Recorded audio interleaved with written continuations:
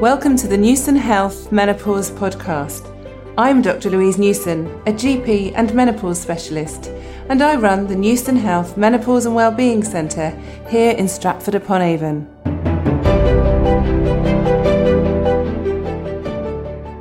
Today I'm very excited and delighted to introduce to you Dr. Hannah Short, who is a GP and menopause specialist who works near Cambridge.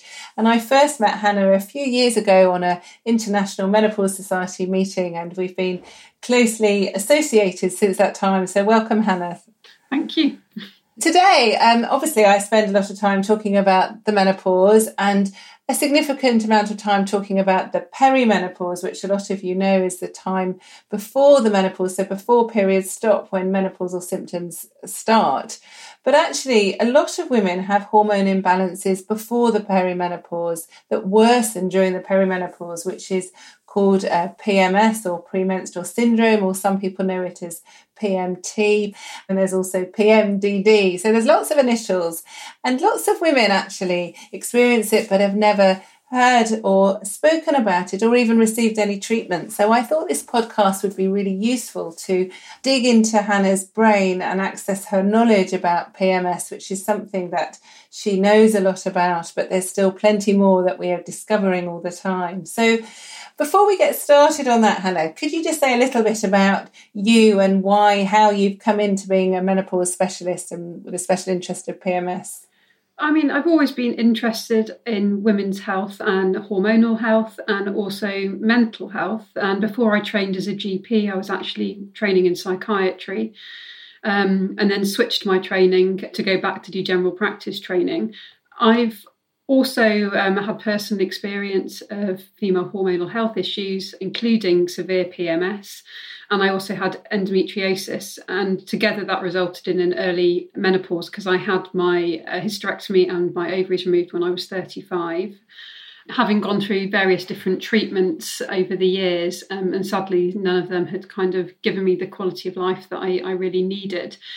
So that was the driver for kind of doing a bit more training in menopause. I mean, one thing I realised when I became surgically menopaused at the age of 35 is that we don't look after menopausal women well as a general rule in the medical community. And if it's bad for women of natural menopausal age, it's particularly bad for those of us who have been plunged into surgical menopause and for those of us who have a premature menopause below the age of 40. And so that's kind of, I suppose, where my passion comes from. So menopause is obviously a huge subject, as we all know. And again, surgical menopause and menopause in those with a history of PMS or premenstrual dysphoric disorder, which is the severe form. Again, it's a whole that we could spend an hour, 2 hours, 3 hours probably talking about that. But yeah, premenstrual disorders, it's a whole spectrum of different disorders ranging from quite mild symptoms to quite severe symptoms. And it's something, I suppose, that fascinates me the more I learn about it. I think even before my surgery, I didn't really know much about it. I just knew that I felt particularly awful. That's supposed saying things a bit mildly, really, but I felt horrendous before my periods. And I knew it was cyclical and that I would tend to feel slightly better when my periods arrived. But I didn't really have much understanding about why that was happening or why I wasn't responding to treatment. And over the years, I suppose I've been learning more and more just through research and through seeing patients in clinic. So clearly as women, we have hormones that are in our bodies and they work to regulate our periods and for our monthly cycles, but also help during pregnancy. But could you just explain what the hormones are and how they change throughout the month? Okay, yeah, so I suppose the two primary hormones in the menstrual cycle are estrogen and progesterone. Estrogen starts to rise just after your kind of period and peaks around 2 weeks in most women after their period, and that's around ovulation. And then it starts to drop off and is very low just before you have your the period starts. And progesterone, it also kind of drops just to at that time as well, although it's often higher in the luteal phase, to the last 2 weeks of the menstrual cycle. And that's really important, isn't it? Because certainly when I was doing biology at school and actually even in university, you learn a lot about hormones and how important they are for the lining of the womb and development of the egg that gets released during ovulation. But we don't really realise, or I certainly didn't realise as much, how important these hormones are all around our body, aren't they? So they affect probably every cell in our body, but the effect on our brains of estrogen especially, but also progesterone are really important, aren't they? Oh, definitely. I mean, I think obviously you spend your time, and I spend our time seeing women who are hugely affected by the effects of hormones on our brains and the rest of our bodies. And I think, you know, we have hormone receptors, or certainly estrogen receptors throughout the body, in our brain, in our lungs, in our heart and vagina, in the bone. But progesterone is there as well and can have a huge effect, especially on kind of mental health as well as some of the physical symptoms that you obviously see around perimenopause and menopause. But there can be physical symptoms just before period as well. And I think people don't realise, do they? I think a lot of people, just maybe the day before their period, feel very low, very flat, less energy. But increasingly when I talk to people in my clinic, they tell me for 10, 20 years maybe they've had 4 or 5 days of the month, classically before their period, where they feel dreadful. And some have been experiencing even night sweats and hot flushes and joint pains as well. But they've never put that together with their hormones. But they can reduce so much, can't they, that they can effectively cause menopausal symptoms. Yeah, I mean, so there will be symptoms of a temporary kind of estrogen deficiency. And so that can certainly cause those symptoms that you mentioned. So stuff like the hot flushes and the night sweats particularly, and headaches. That can be another one for people who have hormone sensitive migraines. Yeah. But PMS is incredibly complex, and it's not just about the dropping off of estrogen, but that certainly does contribute to symptoms. So how do you diagnose PMS? Is there a quick blood test that people can do, or how would you diagnose PMS in your patients? No, I mean, there's no blood test really that's going to be helpful in diagnosing PMS. And PMS, or premenstrual syndrome, as I think I said briefly at the beginning, is a whole spectrum of disorders. And there's quite a lot of frustration around, I suppose, in medical community and also, I suppose, in the general population about how we diagnose PMS, or the severe form, so premenstrual dysphoric disorder. I mean, essentially, the more severe end of the spectrum, premenstrual dysphoric disorder, is an abnormal response to normal hormonal fluctuations. So checking your hormone levels is not going to be helpful because, to be honest, they're generally normal in women with PMS or premenstrual dysphoric disorder. That's not really the issue. It's normally the brain's response to those changing levels. And this is when it can kind of get quite complex. I mean, in terms of diagnosis, it's tricky because diagnostic criteria vary hugely and there isn't a big general consensus. So because PMS, PMDD kind of spans across both gynecology really and psychiatry, the different disciplines have their different ways of diagnosing. So PMDD, the most severe form of premenstrual disorder, is actually diagnosed according to an American Psychiatric Association definition, which is really quite strict.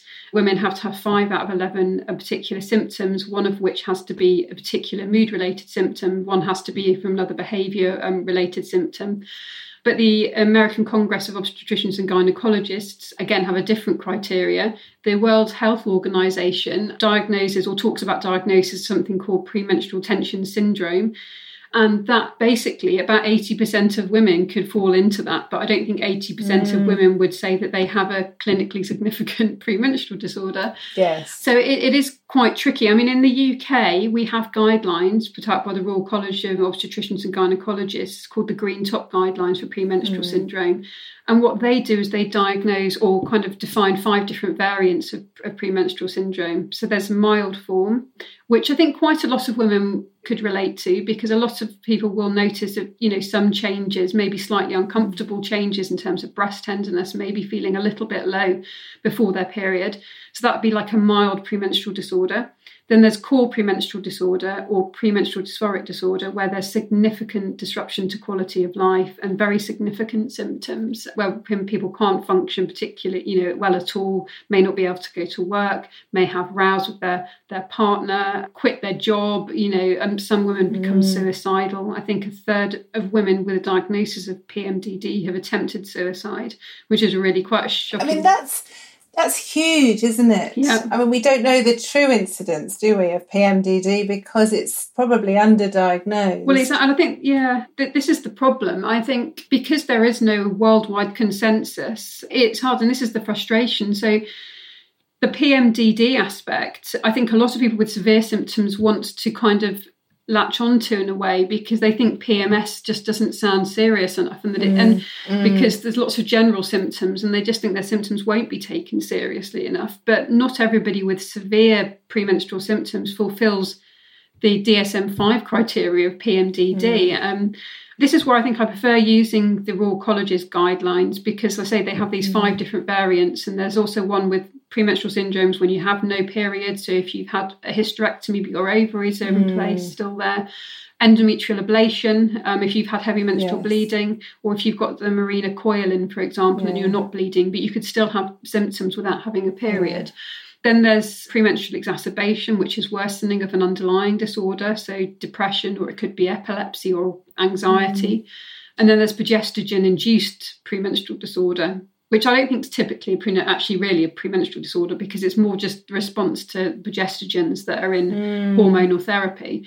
I mean, as far as I'm concerned as a clinician, if something is happening in the last 2 weeks of your menstrual cycle and is causing significant disruption to your life because you're having such significant symptoms, and these are primarily going to be mood-related symptoms, so anxiety, irritability, very low mood, lacking in concentration, brain fog, coupled with maybe some physical symptoms like the breast tenderness and joint pain, that I think enough for me to think this is a significant premenstrual disorder and you need help. Absolutely. And I think that's really important, isn't it? And I think this is why it's so important, and I'm sure you do the same, is to ask women to put down their symptoms almost in their diaries, but actually record. And it's really useful even over a 3-month period, isn't it? So people can assess, because we're all busy and our days often merge into one. And sometimes you think, oh, I'm in a bad mood because I've had a bad day at work, or my children have been shouting at me, or I haven't had much sleep. And we always blame something else, don't we? But it's only when you look down at a history or a diary and you see, actually, every 2 weeks these symptoms came. And then a lot of women tell me that after their period, they feel on top of the world. They feel brilliant. And then it's like anything, when you're happy, you forget about how sad you are, because it's so lovely to feel better again. And then you have this dip. So it's very important, isn't it? Even if people feel those symptoms are really trivial, they're still affecting them, and if they're affecting them, then they need to consider treatment. Exactly. You agree? No, I think I kind of went off on a bit of a ramble about the different types, because I really wanted people to understand that that it is a spectrum of disorders, and you don't have to necessarily have a label really even to get help. But yeah, it's really helpful. And what you do need for a diagnosis and to get the right treatment is to track your symptoms for at least 2 to 3 months. And you can do that via an app. So there's one called Me versus PMDD. Things like Clue, there's Prementrix. There are lots of them out there. Or you can download a printable tracker from the NAPS website, pms.org.uk or iapmd.org. They've got printable trackers, which personally, as a doctor, I prefer to see, because you get a nice graphical representation and you can see the fluctuations in the symptoms. And it's not good, like you say, to kind of necessarily look back. I mean, even though I think you don't want to patronise women and say, oh, well, you don't know that this is what's going on until you've tracked the symptoms. But actually, our memories, we can't really rely on them properly if we're trying to sort out a diagnosis. And as you say, you forget the awful times when you're feeling better and kind of vice versa. But I think, I've also seen a lot of women in my clinic who are perimenopausal, because clearly my clinic's all about the menopause and perimenopause, who have had symptoms for quite a long time and they know they're their hormones. A lot of women are quite intuitive, aren't they? And we're quite tuned into our hormones. And a lot of women have said, but I know it's my hormones. And actually, if a woman's telling me that, I completely believe her and trust her, because women tend to know. They have this sort of sixth sense almost sometimes with their hormones. And so there's not a blood test. There's a lot of women who, especially now, you can send off and do a finger prick and have your own hormone blood test done. So a lot of women say to me, well, my blood tests are normal, my hormone levels are normal, it can't be my hormones. And clearly, like you've so rightly explained, that hormone levels change all the time, don't they? And we all work on different normal hormone levels as well. So what makes me happy with my certain estradiol level might make you feel very differently. No one knows, do they, what's the right level for them?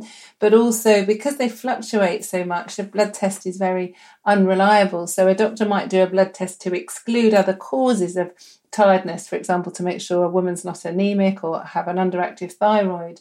But they shouldn't be diagnosing on doing estrogen levels, should they? No, and I think that's one of the frustrating things I see, that people are told, well, your hormone levels are normal, therefore this isn't a hormonal issue. And I think it's a fundamental lack of understanding about premenstrual disorders and hormonal health and mental health as well. I think PMS really, and PMDD should be defined as a psychoneuroendocrine disorder, because it's the interaction with, the brain, the nervous system and the hormonal system and the psyche. They're so closely related, aren't they? I mean, even if you think back of just being nervous for an exam and having butterflies in your stomach and then having an increased heart rate and then feeling with a dry mouth and feeling worried, all those systems are being activated, aren't they? Absolutely. And the hormones have such a huge importance for our brains. And that's why I think it's so interesting, you having done a bit of psychiatry, your general practice and your menopause and hormone health. It all interlinks, whereas sadly in medicine we're very much taught to be in systems, aren't we? And it's either a gynecological problem or it's a respiratory problem, and it shouldn't be, because it's the whole person that we need to look at. So if you've seen someone who you think might have PMS or PMDD, what's the treatment? Because there are different treatments, aren't there, that are available? Well, this is where it can come in quite helpful with the tracking as well, because you can then tell what kind of premenstrual disorder you may be suffering from. But as I said, I don't think having a label should be a barrier or a formal diagnosis to getting treatment. And often I see women and we don't want to wait 3 months to start treatment. So I think that's kind of important to say. And again, the guidelines are quite helpful, and they're there for doctors. They're there for women to look at before they go to the doctor to kind of understand what may be offered. And the treatment guidelines, again, vary from country to everything else. And I suppose what I do very much depends on the individual. If the symptoms are mild, sometimes lifestyle advice can make a big difference. So, making sure you eat well, having plenty of kind of whole plant foods in your diet, having a fibre-rich diet, complex carbohydrates are really important. I mean, women who kind of have quite restrictive diets or kind of doing the low carb thing, they tend to have more of a problem in terms around that time. If that can sometimes worsen these symptoms, and that might well be to do with gut health, which is implicated in hormonal health and brain health and the health of the gut microbiota, so the microorganisms that live in our guts. And I think you've probably talked about that with some people on your podcast before. Yeah, absolutely. We've done a podcast with Emma Flint about this, but it is important because a lot of people have sugar cravings, don't they, when their estrogen levels are low? They do. And it's very easy when you're feeling tired and fed up and low and miserable to just reach for some junk food or something with high in sugar. But that actually can make it worse, can't Definitely. it? So sugary foods, highly processed foods can make it worse. And alcohol, caffeine, everybody's different, but these things tend not to help. I mean, alcohol can cause, hormonal fluctuations anyway. And if you're already sensitive, that can make it a lot worse. The reason I think that a lot of the plant-based whole foods, so, lots of bright fruits and veggies and things like that, lentils, beans and stuff, they're inherently anti-inflammatory. So that might be another way in which they can kind of help with the symptoms, because women with PMDD have been shown to have slightly raised inflammatory markers.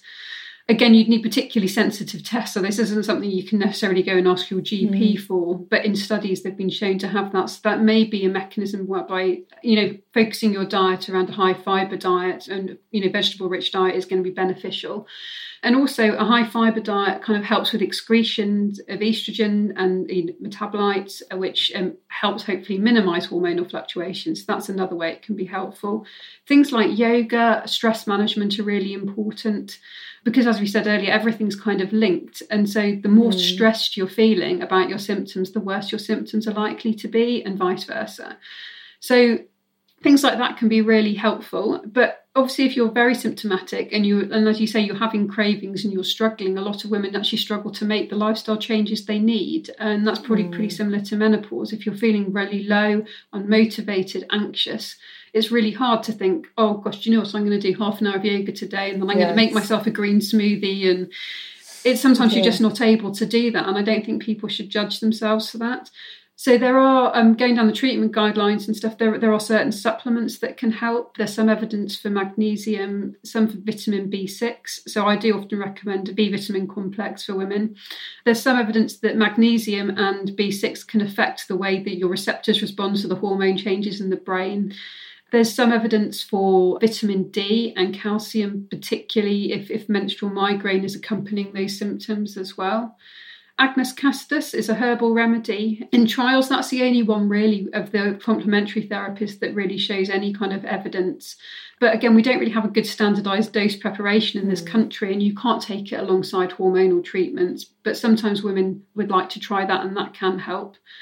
Counselling, CBT can help, but I think that's more, from my point of view, that's probably more just to do with recognising that you're going to have this response and kind of moderating your stress response rather than actually changing underlying things there. And then you kind of get into the treatments for moderate to severe premenstrual disorders, and so you either look at the psychological therapy support or hormonal support. Interestingly, there's evidence that certain types of antidepressants, SSRIs, can positively affect women with the severe form of premenstrual disorder. So things like sertraline or citalopram, so things that we often give for depression, they seem to work in a different way for premenstrual disorders. They seem to affect the way that your brain responds to those hormonal changes again. Particularly, there's a receptor in the brain called GABA receptor, which responds to the breakdown products of progesterone. In women who don't have PMDD, the breakdown products, particularly allopregnanolone, often makes women feel kind of maybe calmer, less anxious, and can have a kind of anaesthetic effect. So, it can reduce kind of pain-reducing chemicals and stuff there. In women with PMDD, it seems to have the opposite response as well. But the interesting thing is that the SSRIs seem to affect the way GABA responds to the breakdown products of that, and that might be how it works. We're not sure. We know it works in a different way to the way antidepressants work in depression, because results can be seen often within hours to days, and you sometimes only need to take it for the 2 weeks before your period, which is interesting because you certainly wouldn't take it like that for depression. And I think some women think they're being fobbed off if they're told to try SSRIs for PMS or PMDD, but there is a good scientific basis for that, although we don't fully understand how it works. We also think it affects the serotonin. There are interactions between estrogen, serotonin, and other neurotransmitters. So that's one thing. So you can either treat those SSRIs all the way through the month or just in the luteal phase, the 2 weeks before. And then there's the attempting to suppress ovulation, which then hopefully calms down your hormonal fluctuations, and that's the hormonal route. So there's either some contraceptive pills in women who still need contraception, and they generally are ones that contain a progesterone called drospirenone. They can be very effective for women. And the other form, especially good in perimenopause, is essentially a similar treatment regime to ones you will use in perimenopause. So a natural progesterone or the Mirena coil with high doses of transdermal estrogen, so gels or patches. Unfortunately, the trials for that aren't as encouraging as you'd like. It's only if you can switch off ovulation. So often the levels have to be quite high of the estrogen. But in some women, especially if their symptoms are worse during perimenopause, that can make a big difference. Yeah, absolutely. I mean, I, as a GP, I was trained to give women antidepressants just in the second half of the cycle. And some women do report, like you say, very quickly a good response, but others find that it doesn't affect them in the same way. And increasingly, because, as you know, people who have PMS often have worse PMS during the perimenopause, I often do give them some gel, usually the estrogen gel that they just rub onto their skin. And I often start with quite a low dose to almost top up the deficit. And they often find that it really improves because it's just replacing the hormones that are there. Women who are still having very regular periods, there's a debate whether they still need to have a progesterone when their periods are regular because they're still producing their own progesterone. But the guidance say that we should be giving a progesterone, but some women do have side effects to the progesterone. And I think this is why it's very important that women receive individualised help and guidance, because everyone's different, aren't they? I think some women need a lot of treatments and, like you say, sometimes very high doses or a combination of treatments as well. And some women even have drugs, don't they, to block their hormones and consider having their ovaries removed, often with add-back hormones. But everyone's different. And, I think like you saying, giving a holistic approach is very important as well, because as doctors, we can be very quick to just prescribe something, and it's not just a prescription, is it? It's very important that women have time to understand their symptoms and also understand how their lifestyle can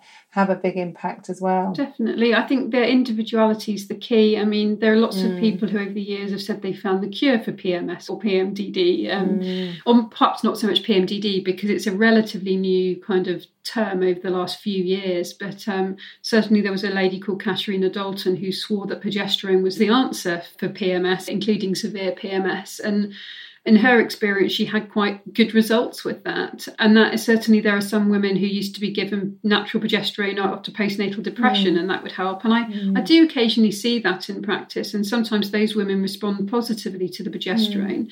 But a lot of women, as you've kind of alluded to with PMS, really have almost an intolerance to their own progesterone that they produce. And giving it back to them in the hormone therapy can be problematic. Yes. So these are the women where it isn't going to be so helpful giving them the contraceptive pill or HRT with the progesterone component. And we have to then consider if there are another route they can have the progesterone. Maybe having vaginal progesterone can sometimes minimise side effects, or the Mirena coil because it's an overall lower dose of hormone. But even that is too much for some people.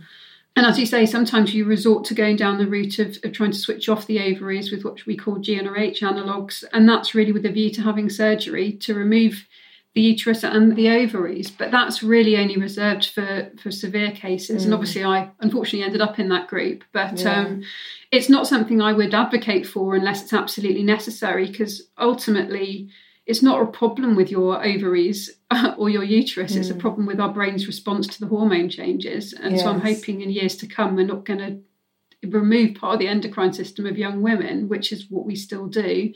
But sometimes it is necessary for certain people if they're unable to get on top of their symptoms now. And this is obviously the very severe, and most women won't need to have that. Most women will manage, to find something that suits them with a combination of lifestyle treatment, possibly hormonal treatments, maybe sometimes with a low-dose SSRI, which again can sometimes help the HRT work a little bit better, but it's so individual.